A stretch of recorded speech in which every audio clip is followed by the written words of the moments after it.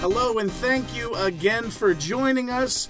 We are back for round 2 of this journey, of this pleasure to come to you and into your homes and into your phones, and you're getting these podcasts, and we are just so happy to be a part of your lives. My name is Ryan Middleton, and I am the host here at MMA Fancast. We are a part of Octagon247.com. Octagon247.com. Made by the fans and made for the fans. And so we are here in the studios of Octagon 24/7 post UFC 204. And this event just took place, and we are going to talk about that. We're going to talk about many other things this evening, and we are just excited to be with you. And I am joined once again by my 2 wonderful co-hosts. Yeah. We have first the man that said yeah is almost 50, and he is just something else. That's all I can really say. We're recording this podcast at 1:15 p.m. and he just called 1:15 a.m. Yeah, good way to. He's on the ball even though he's like geriatric. So it's 1:15 a.m. and he just called his small children to wish them good night. And so I introduce to you the man, the legend, Jim Sahara Mooney. What's up? What's up? What's up? Oh, it's such a pleasure to be with you, Jim. And also, our other co-host is a man that we introduced him a little inappropriately or incorrectly, I might say, last week. But we're going to really expose his real name this week, and that is Terry Dactyl. Hey, everyone out there. Terry Dactyl here. Certainly glad to be speaking with you right now. And we are post 204 right now. We are pumped up. I'd love to get into it. Well, let's just do just that now. We literally just watched this event take place live from Manchester, England.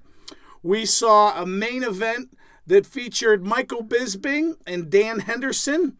And, you know, this was really, guys, I got to tell you, this was a card that I wasn't particularly looking forward to. And those are some of the cards that sometimes surprise us and deliver.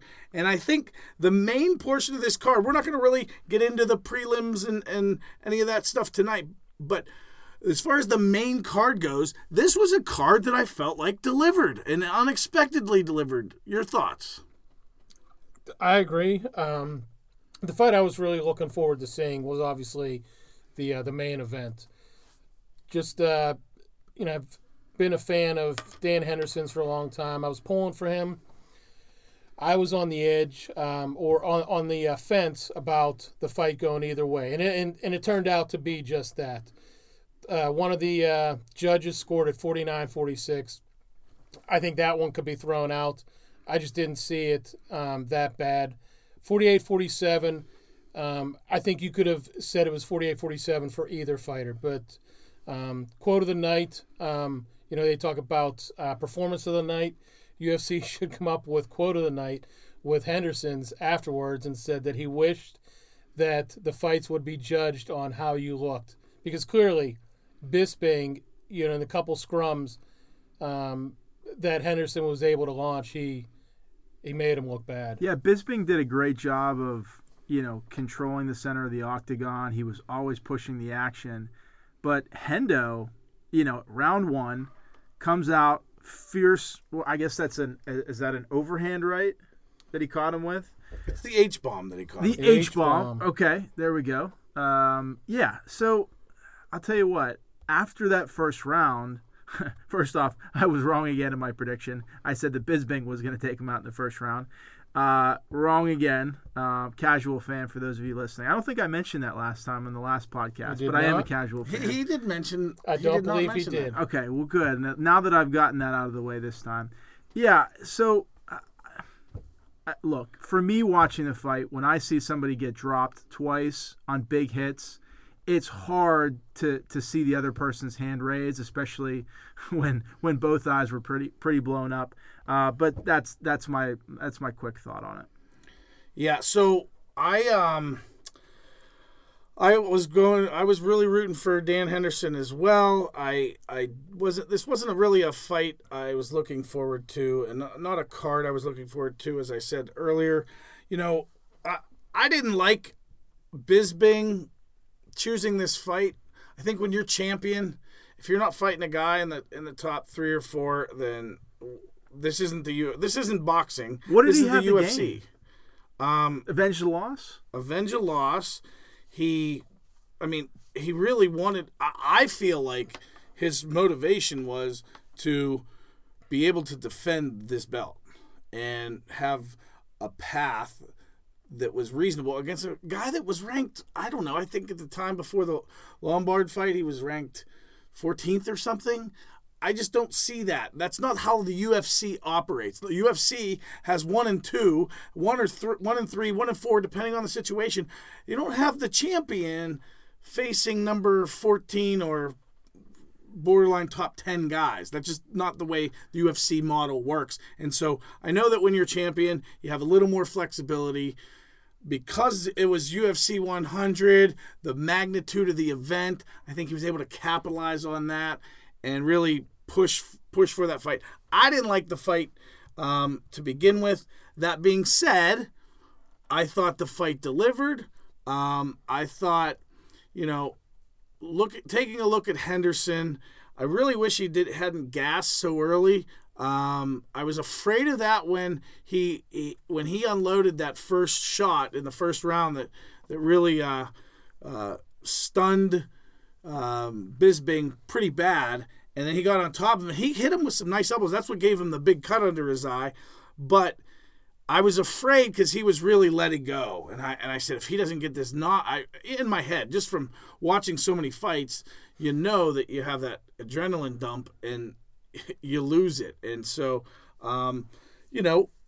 I think the commentators were saying it right off the bat early in the second round that he was already sucking wind with mouth open. Yeah, Brian Stann, in between rounds, I think it was actually between the second and third round where Stann made the comment about that first round knockdown, that it seemed like Henderson had realized that he wasn't going to get the knockdown or knockout then, and he had backed off a little bit so that he wouldn't gas himself.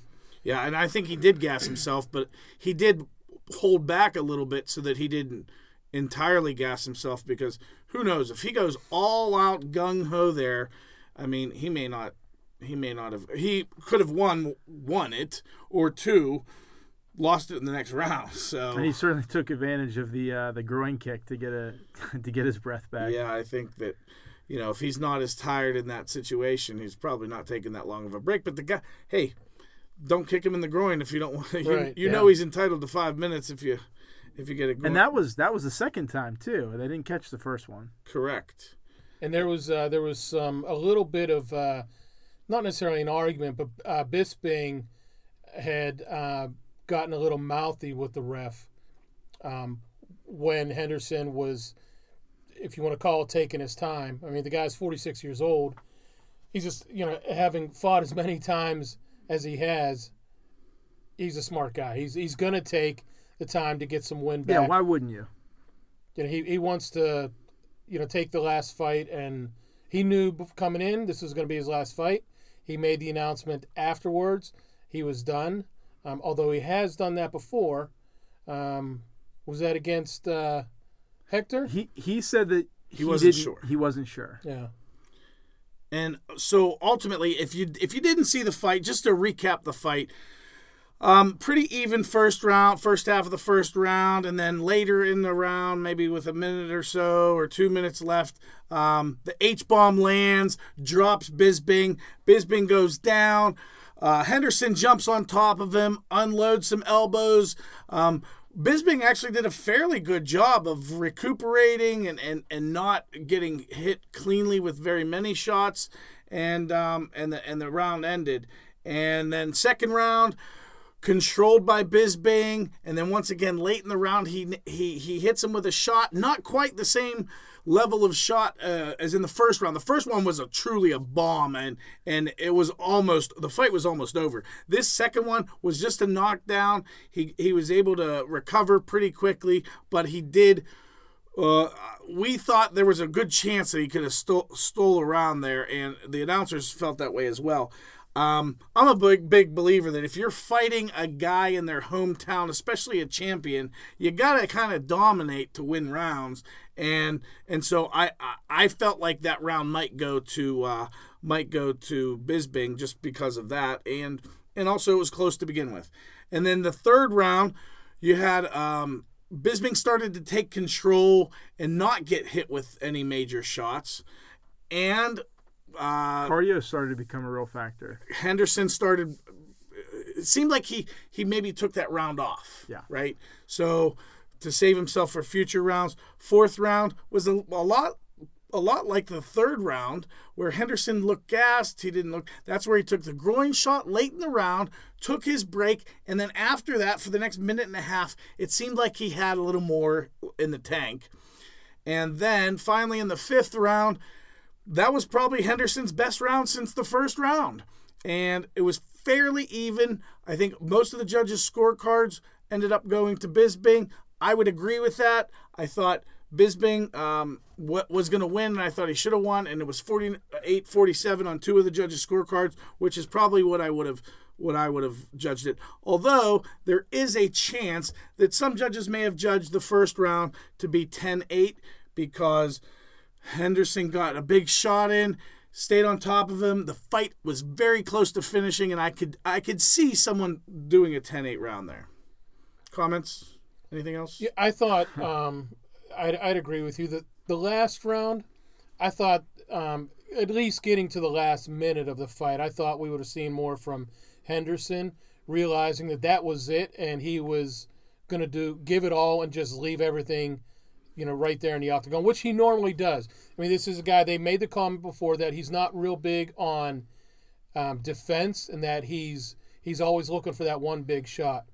Not to say I was disappointed, because it really was a good fight. Yeah, and he fought very patiently, throughout, especially the first, I'd say probably the first 2 or 3 rounds. Very patient, waiting for, he was really waiting for Bisping to make a mistake and maybe overreach at some point, and or overextend, excuse me. And he was patient, he was poised, and I think just at the end of the day, Bisping is an animal when it comes to cardiovascular, and I don't think you could keep up with him.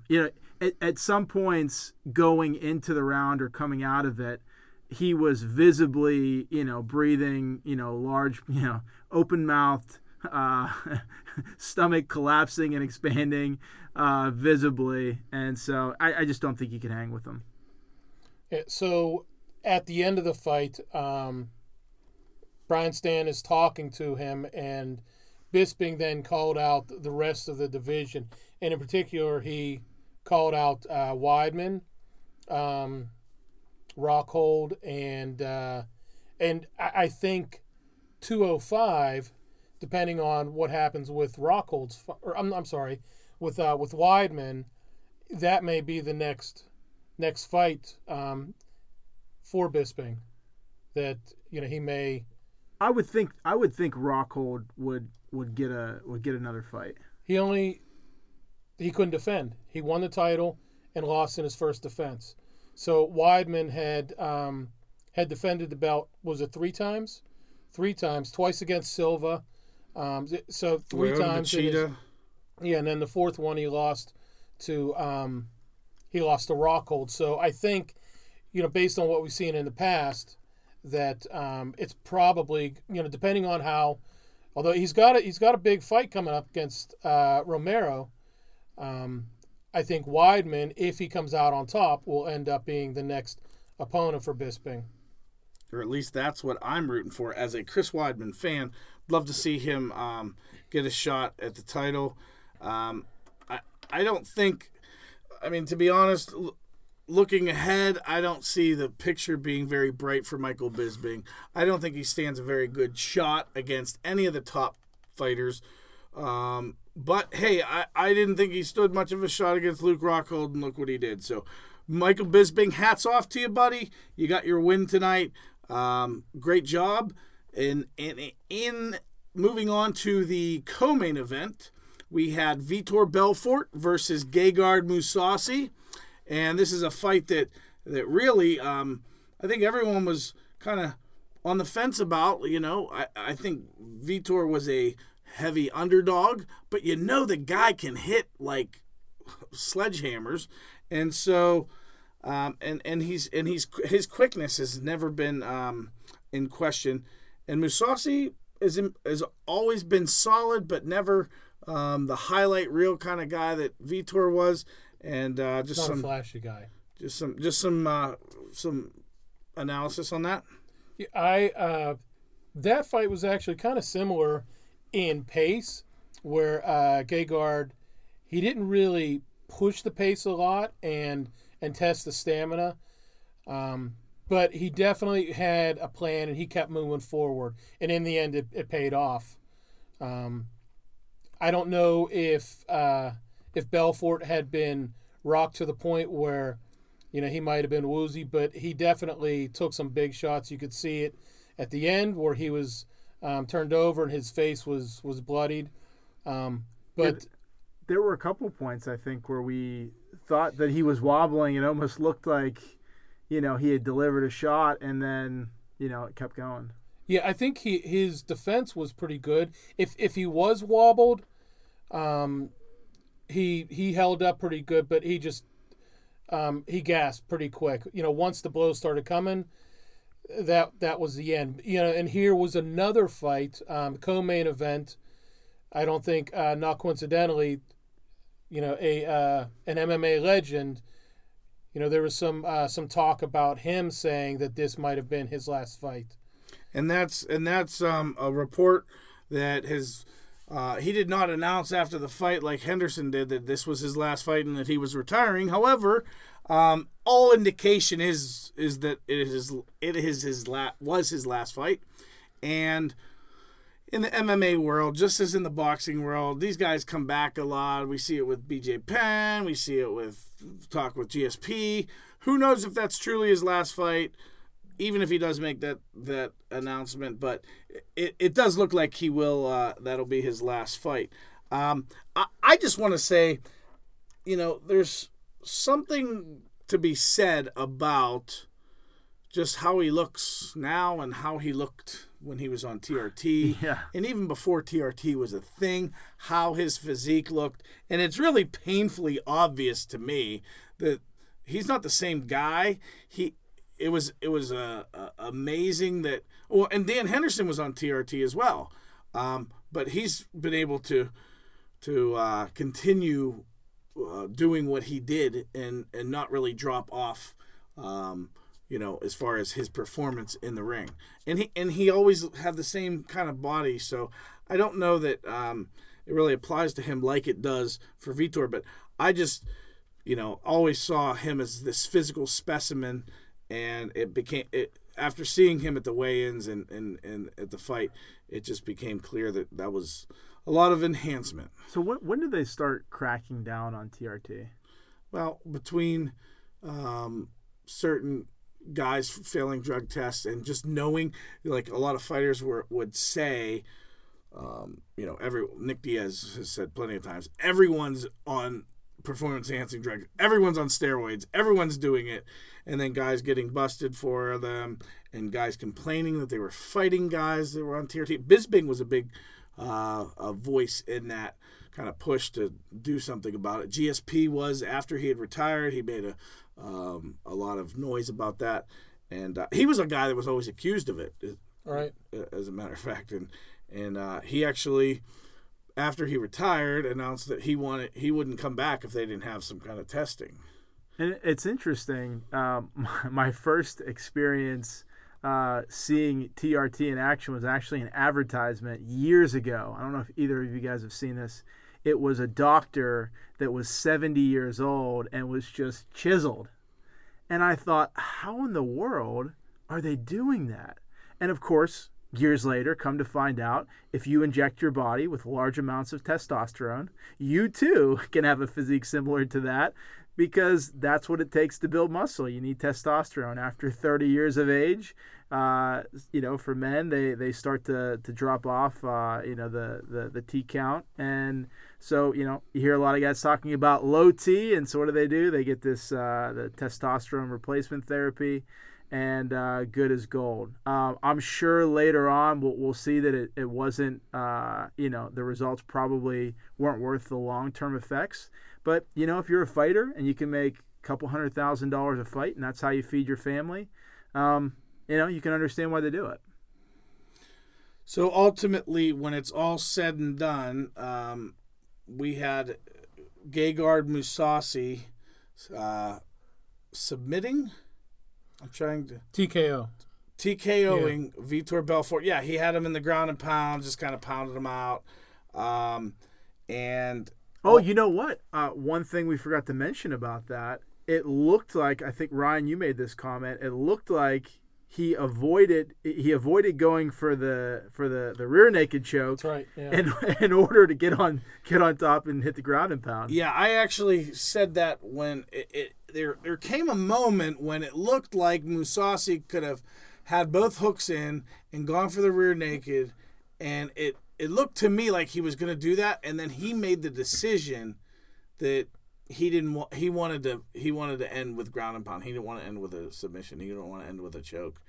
That's the way it appeared to me. I don't know if there's anything to that, but looking and watching the fight, that was my immediate reaction, was he's choosing not to choke him out. He wants to pound him. And so help me understand, is that from a spectacle in order to finish the fight with punches? Is that because there's a potential payoff if you finish with ground and pound versus submission? How does that work? I think in the fighter's mind it could work different ways.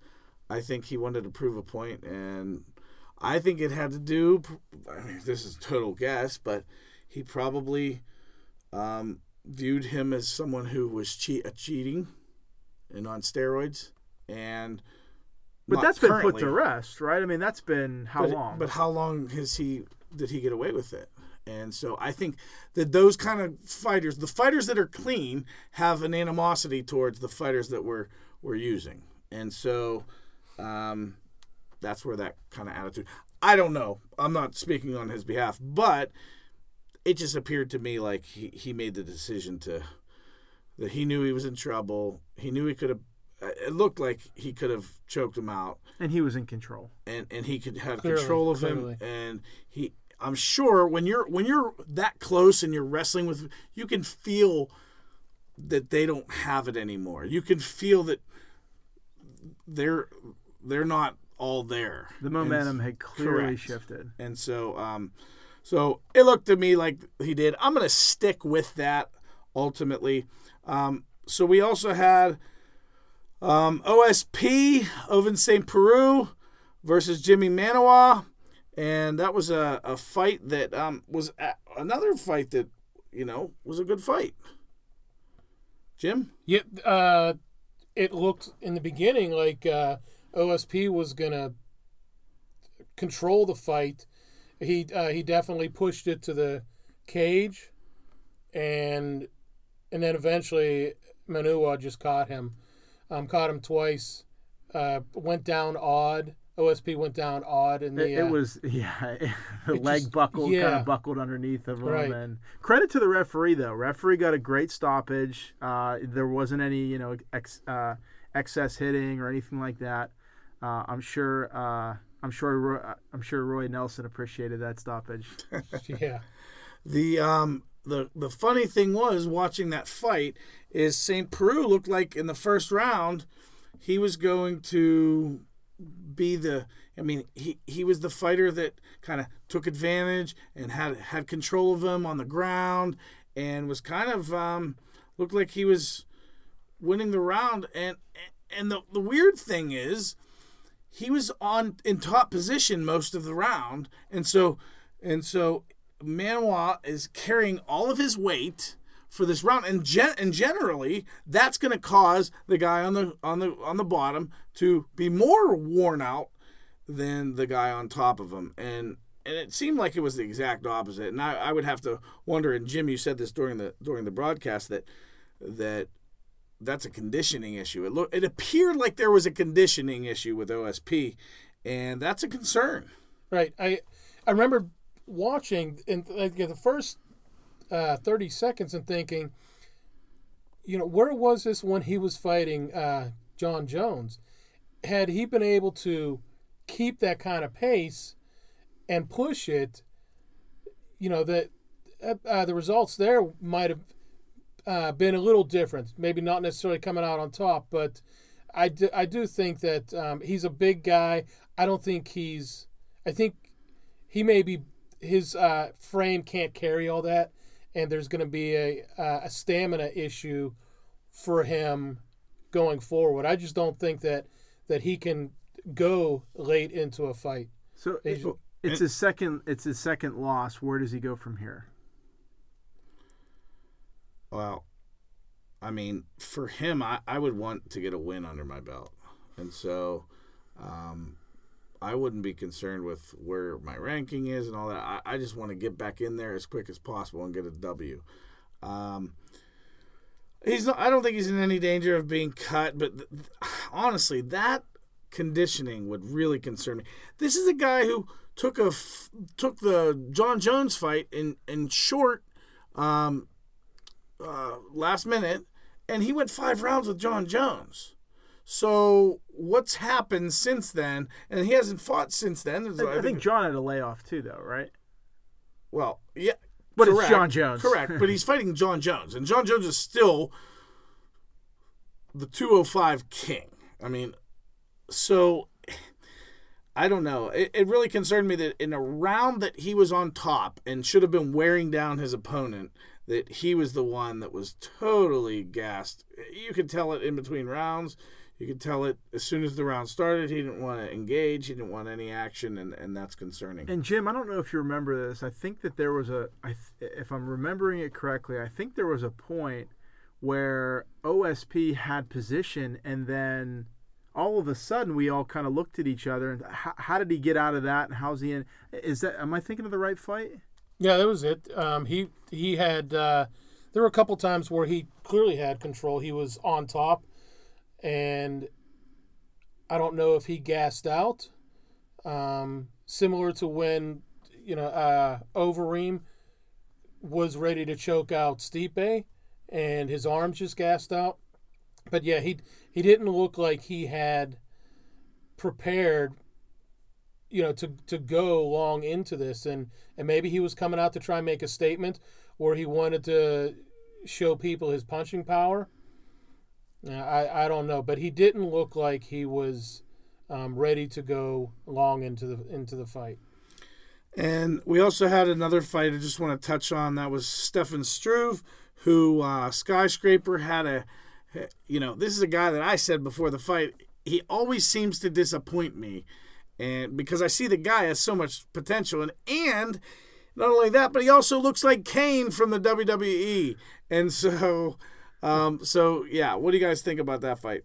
I'm in the same boat with you. He seems like one of those fighters that can be dangerous, but it's almost like he's afraid to get into a mix. And except for tonight, he kind of pushed the pace a little bit. But just because there was such a big difference, almost a foot difference, and then 10 inches, 12-inch reach advantage, which is huge, and he's got those long legs. Those knees are vicious. Yeah, he had that one knee where he brought it up, and he just missed, but he doesn't use his height to an advantage. Mm-hmm. I mean, he doesn't hold anyone off. He doesn't fight. He doesn't. The way he looks, he doesn't fight up to that.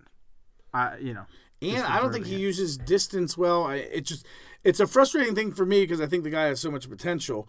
But ultimately, he did what he had to do today. In the second round, he was able to get the takedown. He got the Darce choke locked in and got the submission victory. And so that wraps up a surprisingly good card. Not a card that I was excited about, but it delivered way beyond my expectation. I would have, on a looking forward to it scale, I'd give it a 4, and on a delivery scale, I'd give it an 8. So pleasantly surprised. And there's a lot of tough competition. Obviously, we've got a couple great shows coming up with 205 and at MSG, potentially the return of GSP, potentially the return of Ronda Rousey. So it's hard to deliver, or it's hard to have the card that you're looking forward to, but it certainly delivered.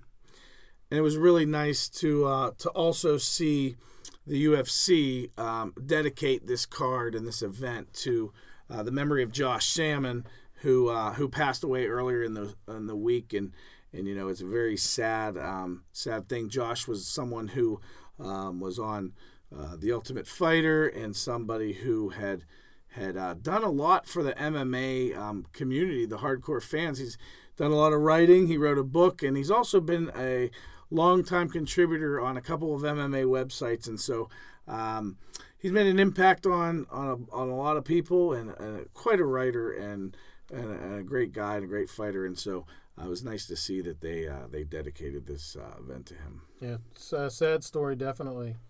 I didn't know much about him, but in hearing about his passing, I did read up a little on him, and his girlfriend, really probably put him over the edge, and she died in a car accident while those two were texting. The book that he wrote was called The Housekeeper: Love, Death, and Prize Fighting, and when I heard about that, I just thought I can't imagine what that pain could be like, where he probably took on some guilt thinking that he had contributed to that. So it's a sad story no matter what angle you look at it, with the drugs, and at this point we don't know if that's ultimately what the cause was, because it was about a week after they had found him unresponsive. And apparently in cases like that, the coroner does not do autopsies, so they can't make an official ruling on what the cause of his death was. I mean, I'm sure they can trace if it was drug related, they're going to be able to find that in his blood without an autopsy. Well, yeah, I don't think they do that, because he died in the hospital, not on the scene, where they have to know the cause of death. So I thought that was odd too. But when I found out about that, maybe they will. I don't know. Ultimately, what's released to us and what's released to the family may be two very different things. And ultimately, our thoughts and prayers are here at Octagon 24/7 and MMA Fancast go out to Josh's family.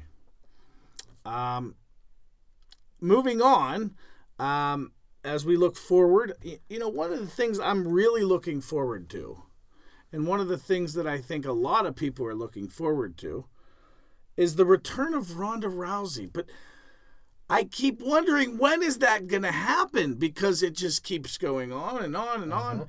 And so, guys, what are you guys hearing? What are your sources telling you? I think she's coming back for the December 30th card. That would be 207. I think she's got a title shot with Amanda Nunes. That's something that we heard through a source when we were in Cleveland. We can't confirm it, but that's some information that we were given. But she's been out of the fight world for a long time now in terms of the UFC. I don't know what's going on with her. Is it something physical? I think maybe there's something mental there too with that beating that she took, in it being her first loss, and then the way that she lost, I think there was both a physical aspect and a mental aspect to the fight, and the loss for her that, maybe has carried on for a lot longer than her fans really expected. Yeah, I'm sure the injuries at the time were, pretty severe.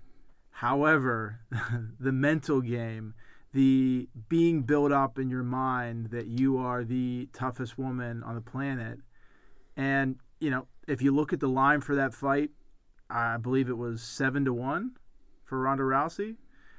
Nobody thought Holly Holm, except for her coaches, thought she had a chance. Ronda, I think before that fight, seemed different. I don't think they touched gloves. I think something seemed different. I don't know if that's, she is a, Hollywood celebrity. She's on the cover of, you name a magazine. She's probably been on the cover, or if not featured. How does that play into, knowing that, this is a woman that used to sleep in her car, right? So you go from that to, everybody knows you. Maybe the pressure was too much. Maybe she didn't have as much time to train. Maybe she thought she had to live up to that image. We won't know, but I do believe that she is coming back. I think best guesses say December 30th at 2:07, and I'm looking forward to that. So this is coming from someone who has pretty much stuck up for Ronda Rousey. He has This been is there the for her. new Mr. Rousey. Yes, Terry Dactyl at the eve of UFC 203. Was it Friday night that happened? It was before? Friday night. So, and that's something that we're gonna get into a little later. But this is a guy who had Ronda's back when Ronda needed someone to have her back. Let's just be honest with this. And so, Ronda, give the guy a call. Terry Dactyl's waiting for you. So I see that Cyborg is still calling out Ronda Rousey. She hasn't stopped. Just because Ronda's gone doesn't mean Cyborg is going to stop calling her out. Most recently, she is saying some things to the media. To read some quotes, she says, Ronda doesn't say anything. She doesn't even say my name. She uses Dana White and her mother to talk to me because she knows if she says my name, she'll have to fight me. She knows this. My last fight, I broke the nose of the girl in 3 places. Sure, if I fight her, she'll have to do surgery on her face after. I am not kidding.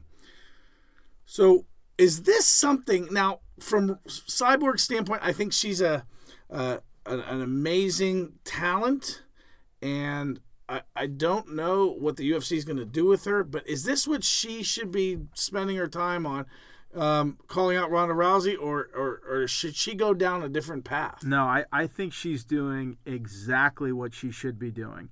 Anytime you want to get recognized, you want to be the top dog, you have to go after the top dog. There is not a bigger name in UFC, in the women's division, than Ronda Rousey.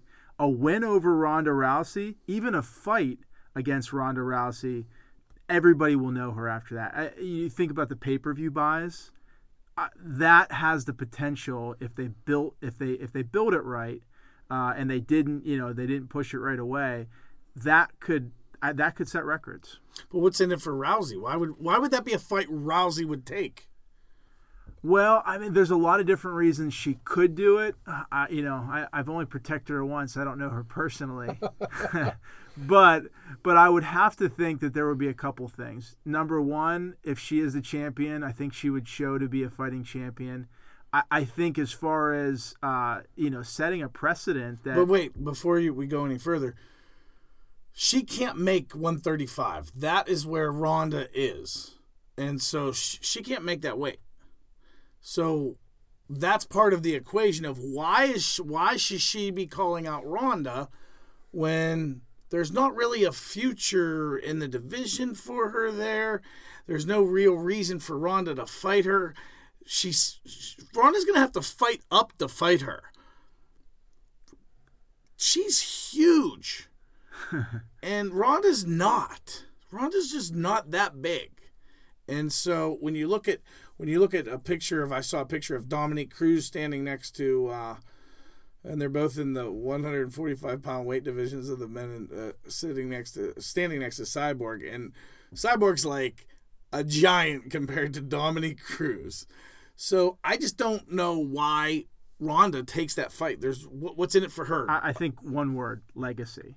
I think Ronda wants to go down as the greatest women's fighter in UFC history.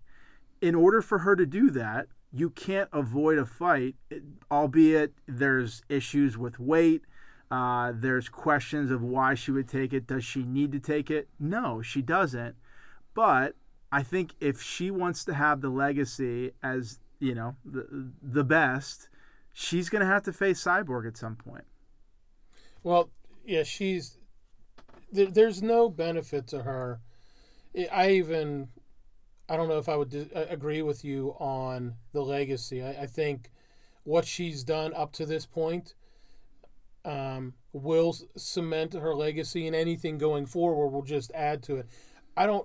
I think it's a lose-lose situation for her if she does fight Cyborg, because her walk-around weight is probably, Cyborg that is, probably like 160, 165. And Ronda, her walk-around is probably 140, I'm just guessing. And, Cyborg in her... No, Ronda has to cut more than 5 pounds. But, well, I mean, fights at 135. She'd be able to make 125. When I asked her, she said 147. 147? Okay, so there you have it from Pterodactyl. But it would have to be a catch weight fight, because we know the issues that Cyborg had when she fought Lena. She had, 25 pounds she had to cut in the last week, which is unreal. And I can't see, so she struggled to get to 140. There's no way she can make 135. And if Ronda's smart, she won't, do the catch weight and go to 140. It doesn't make sense for her. Money-wise, she's still going to make the money inside the division that she fights in. So I don't see really any benefit. Yeah, I think there's more risk for her money-wise than there is reward. And it's a one-time reward, but it's a long-term risk. I think what you've seen, though, I think Dana has, I don't know if he makes these fights. I don't know if that's Joe Silva. I don't know if Dana is inputting or allows it. But you see CM Punk fight. You see Henderson taking on Bisping. I'm sure that there's other examples where they're looking, Conor McGregor's fighting Eddie Alvarez. Okay? So you have these matchups, not necessarily based on rankings, but because those are the matches that are going to get the eyeballs. And I think ultimately what that does for the business of UFC is the more eyeballs you can get with these types of matches, that's when you draw in a casual fan to see somebody, for example. Do you know any casual fans? I'm sure they exist. I happen to be one myself. Terry. I know. The casual fan. So I apologize to the listeners. I am a casual fan. So I'm not sure if you've heard that yet. So just stop right there. There's something I have to get off my chest that I noticed something today when we were watching UFC 204. This guy calls himself a casual fan, Jim, but I don't know if you noticed, but the screaming and the hooting and hollering that came out of this casual fan, and then we get to the main event, and the guy can't even sit down. It's true. He stood the whole time. It's true. So you don't call yourself a casual fan and be more into it than the hardcore fans. So I will say this. I'm a crossover fan. I started as a professional wrestling fan. I started to get more into UFC. I'm making a transition now. I'm on an MMA journey right now. But you're still going to hold your wrestling roots. I can never lose my wrestling roots. You Although got I a son can't. to, go to matches with I will. when he gets a little older? I will absolutely do that, but now I think UFC has to be part of that repertoire as well. What I'm finding now is that the more that I start to understand about the background, certainly different fighting styles, and starting to see who my favorite fighters are. I love a Conor McGregor, love a Ronda Rousey.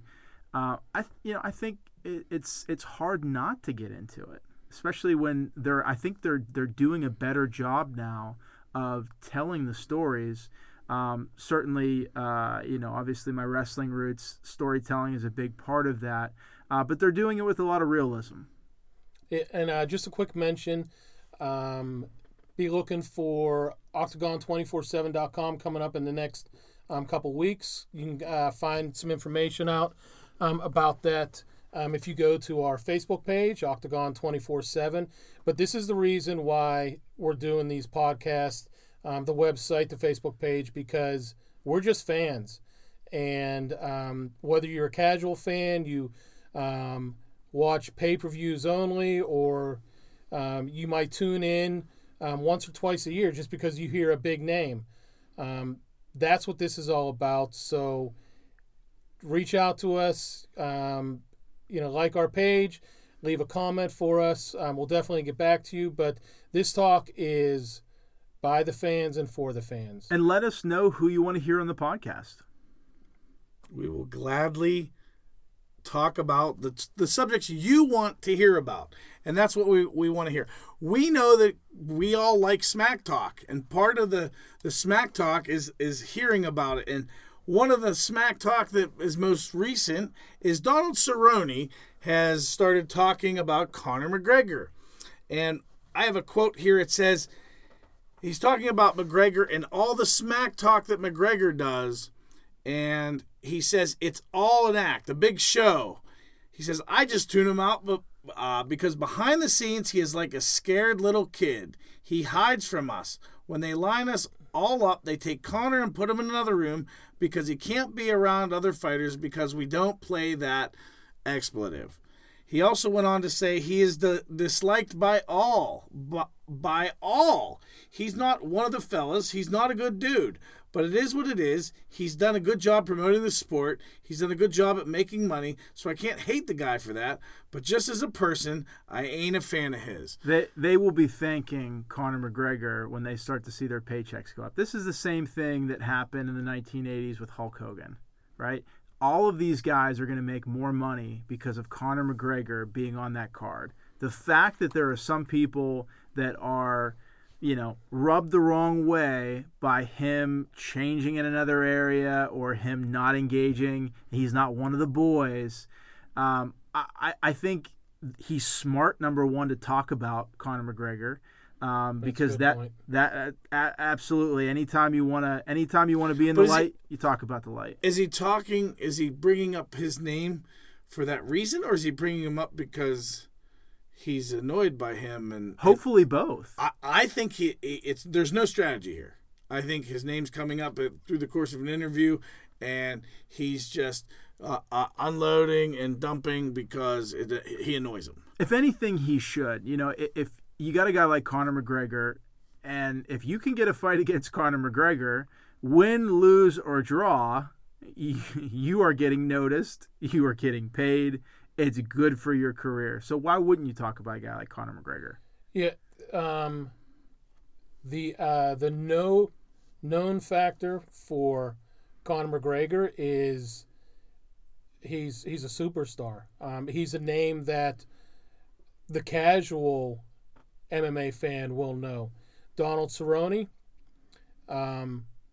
excellent fighter, but I don't know if he would get that. He doesn't obviously have that notoriety.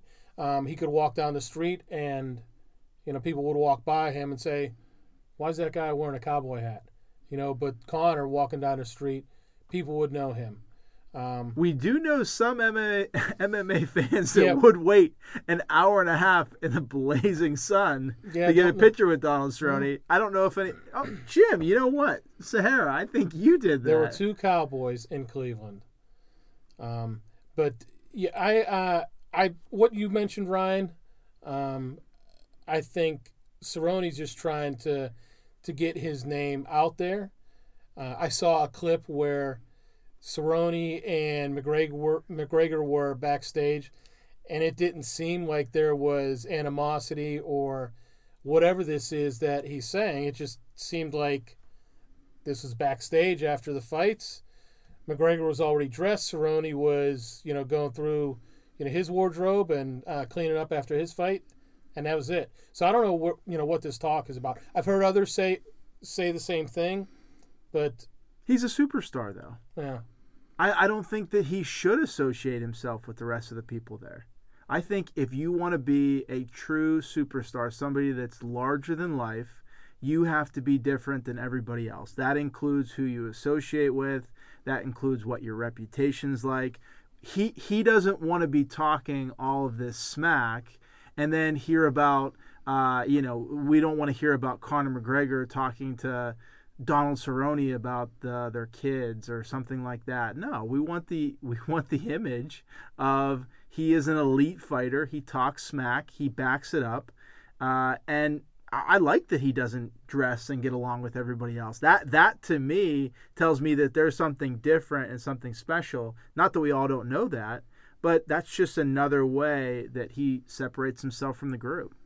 Yeah, the one thing that I did like about what he said is he recognized what McGregor's bringing to the sport, and that is making a name and bringing people in who probably normally wouldn't. He's having people turn their heads to watch the UFC. So in the end, that is a benefit across the board for everybody in UFC and the MMA world. And that's similar to what happened with Mickey Gall and CM Punk. Mickey Gall is a great fighter. He was a class act to meet. He didn't beat me up despite what these two may tell you. But he was made by CM Punk. And it sounds a little strange saying that, considering that Punk, got his butt handed to him. But it was the eyeballs on the show that got him noticed. So, and that leads us to a great transition. Thank you, Mr. Altieri. No, let me take that back. Thank you, Mr. Dactyl. As we talk about Mickey Gall, it was just announced that the fight he called out is Sage Northcutt. He said, I want to fight that corny guy. And the official favorite fighter of Octagon247.com, Mickey Gall, is going head-to-head in December to fight Sage Northcutt. What do you guys think of that fight? I am... Terry Dactyl couldn't be more excited. I think if you have the right build, any fight, has the making to be something special. This clearly has the right build. Dana White looking for a fight. These are the two young up and coming guys. And let me tell you this about Mickey Gall. Mickey Gall doesn't just know how to fight. He's not just a good looking young kid that's ready to make his name. This guy knows business. When he got the chance to speak on that microphone, he knew exactly who to call out, and now he's got it. So I'm looking forward to it. Well, that's how he got his chance in the first place, is he knew who to call out when he had the opportunity in front of Dana White and the rest of the gang. So as we take a look into the future, we look at the next card was supposed to be UFC Manila, which was supposed to be next weekend, and it was canceled due to BJ Penn being injured. That was supposed to be BJ Penn's big comeback fight. We've heard this before. We've had him scheduled for multiple fights at this point. We've had him rumored and for even more fights for his return. The question I have for you guys is this is an event that the UFC has canceled just a couple weeks in advance. This has happened a couple times now, where one person's gotten injured in the main event and the card's gotten canceled. Yeah, I think it's bad for the UFC when this stuff happens. I agree, because you have a whole event that was canceled, and you leave fans, wondering, why can they just fill the card and bring somebody else in?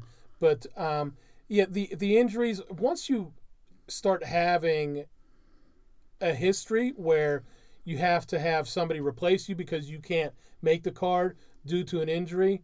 And with Penn, I know he's not super old. He's not, where Henderson is, but I think he's at the point now where he just needs to call it quits, period. And the UFC needs to be mindful of that they don't want somebody that's injury prone who's going to affect the card that they have put together.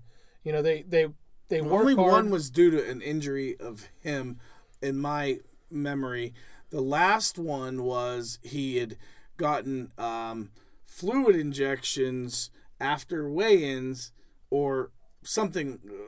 He had gotten Maybe an IV. An IV after weigh-ins, and he admitted it because he didn't know that the rule had changed, and so he was pulled off of that card. And then prior to that, there were some other different issues, but I think this is the first time he's been pulled off for his own injury. Okay, well, it just My concern is, why are we having cards that are so weak that one fighter getting hurt? Now, I don't care if it's a main event or not, but one fighter getting hurt should not cause a card to be scrapped. right. That's a great point. And so I think that's the importance of having a good co-main event, is that it can carry a card if needed. And so that you're not, but yeah, BJ Penn, I personally would love to see BJ Penn fight again. We talked about, we mentioned tonight, and we'll probably dig a little further into this. What would happen? How would it look to have a Legends division in the UFC? And, guys like Dan Henderson, who might not be raring to fight, those nice 24-year-old young kids that are, tough as nails and little sponges learning the fight game. He might not be real eager to fight them, but to have a Legends division where you could still compete and get your competitive juices out and throw H-bombs around, that might be something that, I don't know, just something we may delve into a little further. We want to, the next couple of weeks, we're going to be talking a lot about UFC 205. We're running down to our last couple minutes here tonight, but we're going to spend a lot of time the next couple weeks talking about 205. We are really looking forward to this card. I think we all believe that this is the best card that the UFC has ever put together. That if there are 3 fights that are scrapped that are not Conor McGregor and Eddie Alvarez, it's still the best card that's ever that I've ever seen. So I'm very excited.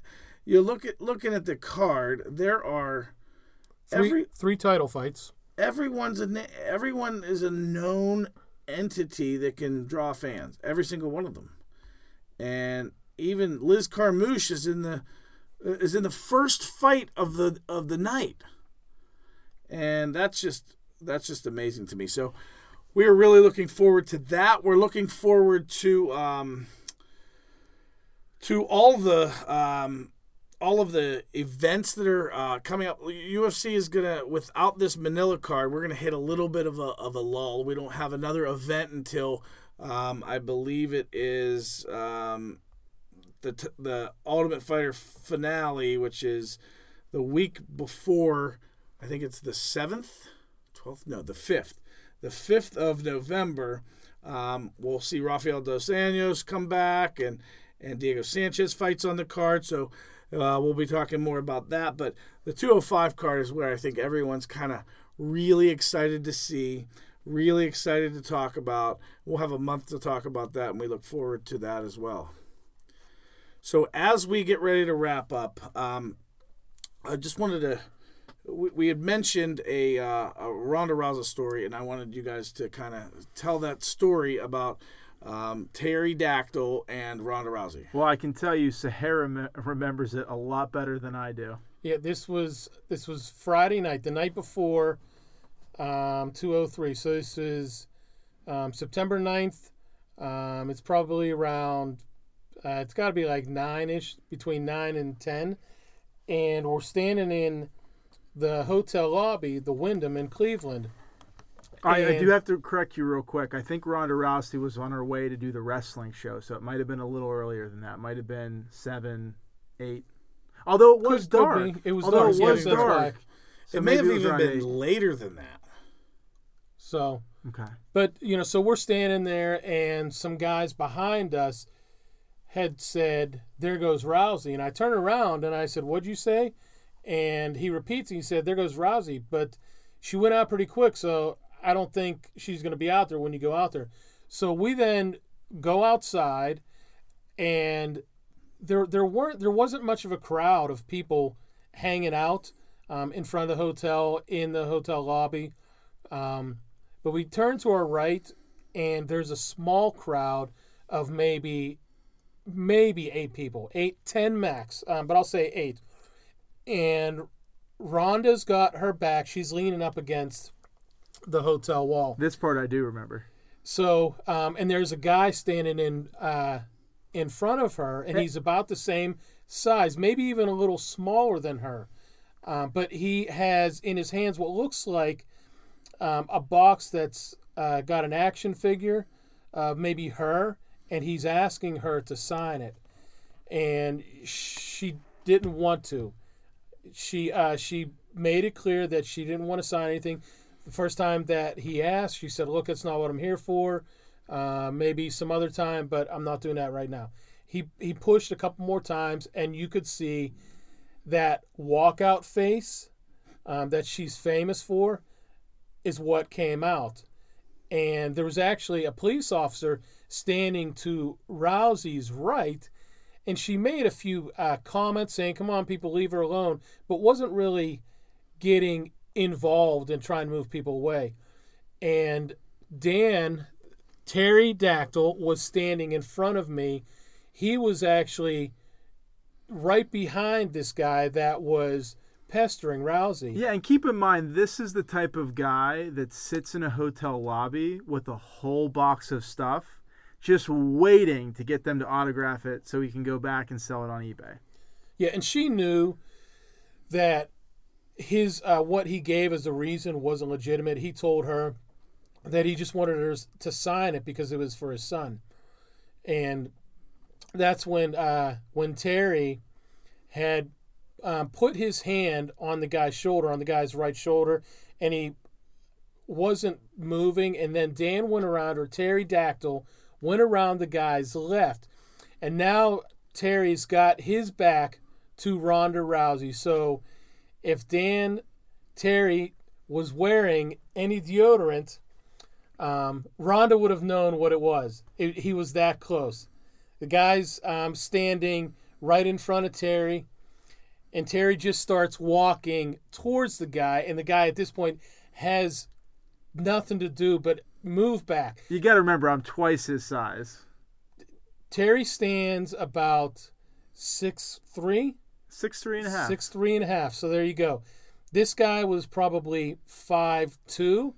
There was a big difference, and that's when the cop then moves in and says, as you know, she's acting like she's now taking charge, when it was Terry, Mr. Rousey, Dactyl, who had Ronda Rousey's back, and he protected her from this fan. And maybe I should say he protected the fan from Rousey because she had that walkout look on her face. And I remember afterwards, we're standing there and people are dispersing at this point. And I said to Terry, that was a good thing that you did. And he didn't really recall it at the time. And I don't think it was until maybe I think the it next was day. it was that night, and I was describing to you saying, I really should have stepped in there and done more. I thought that was really uncalled for. And that's when I think you said to me, well, what do you mean? And I described the situation up until the point of actually stepping in front of the guy and moving everyone back. See, when a hero is a hero, he doesn't even recognize his own heroics. His bravery, right. I mean, Terry I keep Dactyl. in mind, I've got the toughest woman in the world standing behind me. So, you got to have a little confidence there. Terry Dactyl is not just a beautiful, beautiful man. He is also a hero. And new. He's a hero. Mr. Rousey. So that's who we have here. We have Terry Dactyl, the new Mr. Rousey. He is a part of MMA Fancast. We are Octagon 24/7. You can find us at octagon247.com. We will be up and ready by the time any of you hear this, because we're not going to have a website until we can put these podcasts out, and vice versa, something like that. But we look forward to being in your lives, and you can reach us immediately at info@octagon247.com. You can email us there, and we will let us know your questions. Let us know all that. We'll also have forums available at the time. You can comment on our podcast. You can comment on our articles and anything like that. So we look forward to you joining us each and every day at octagon247.com. Once again, that's Octagon with an A in the middle, because That throws us off I sometimes. was spelling octagon originally, but it's octagon. And my son, who is doing spelling every week, would appreciate that I learned how to spell octagon through this process. So octagon247.com. Thank you for joining us. We will be back with you next time.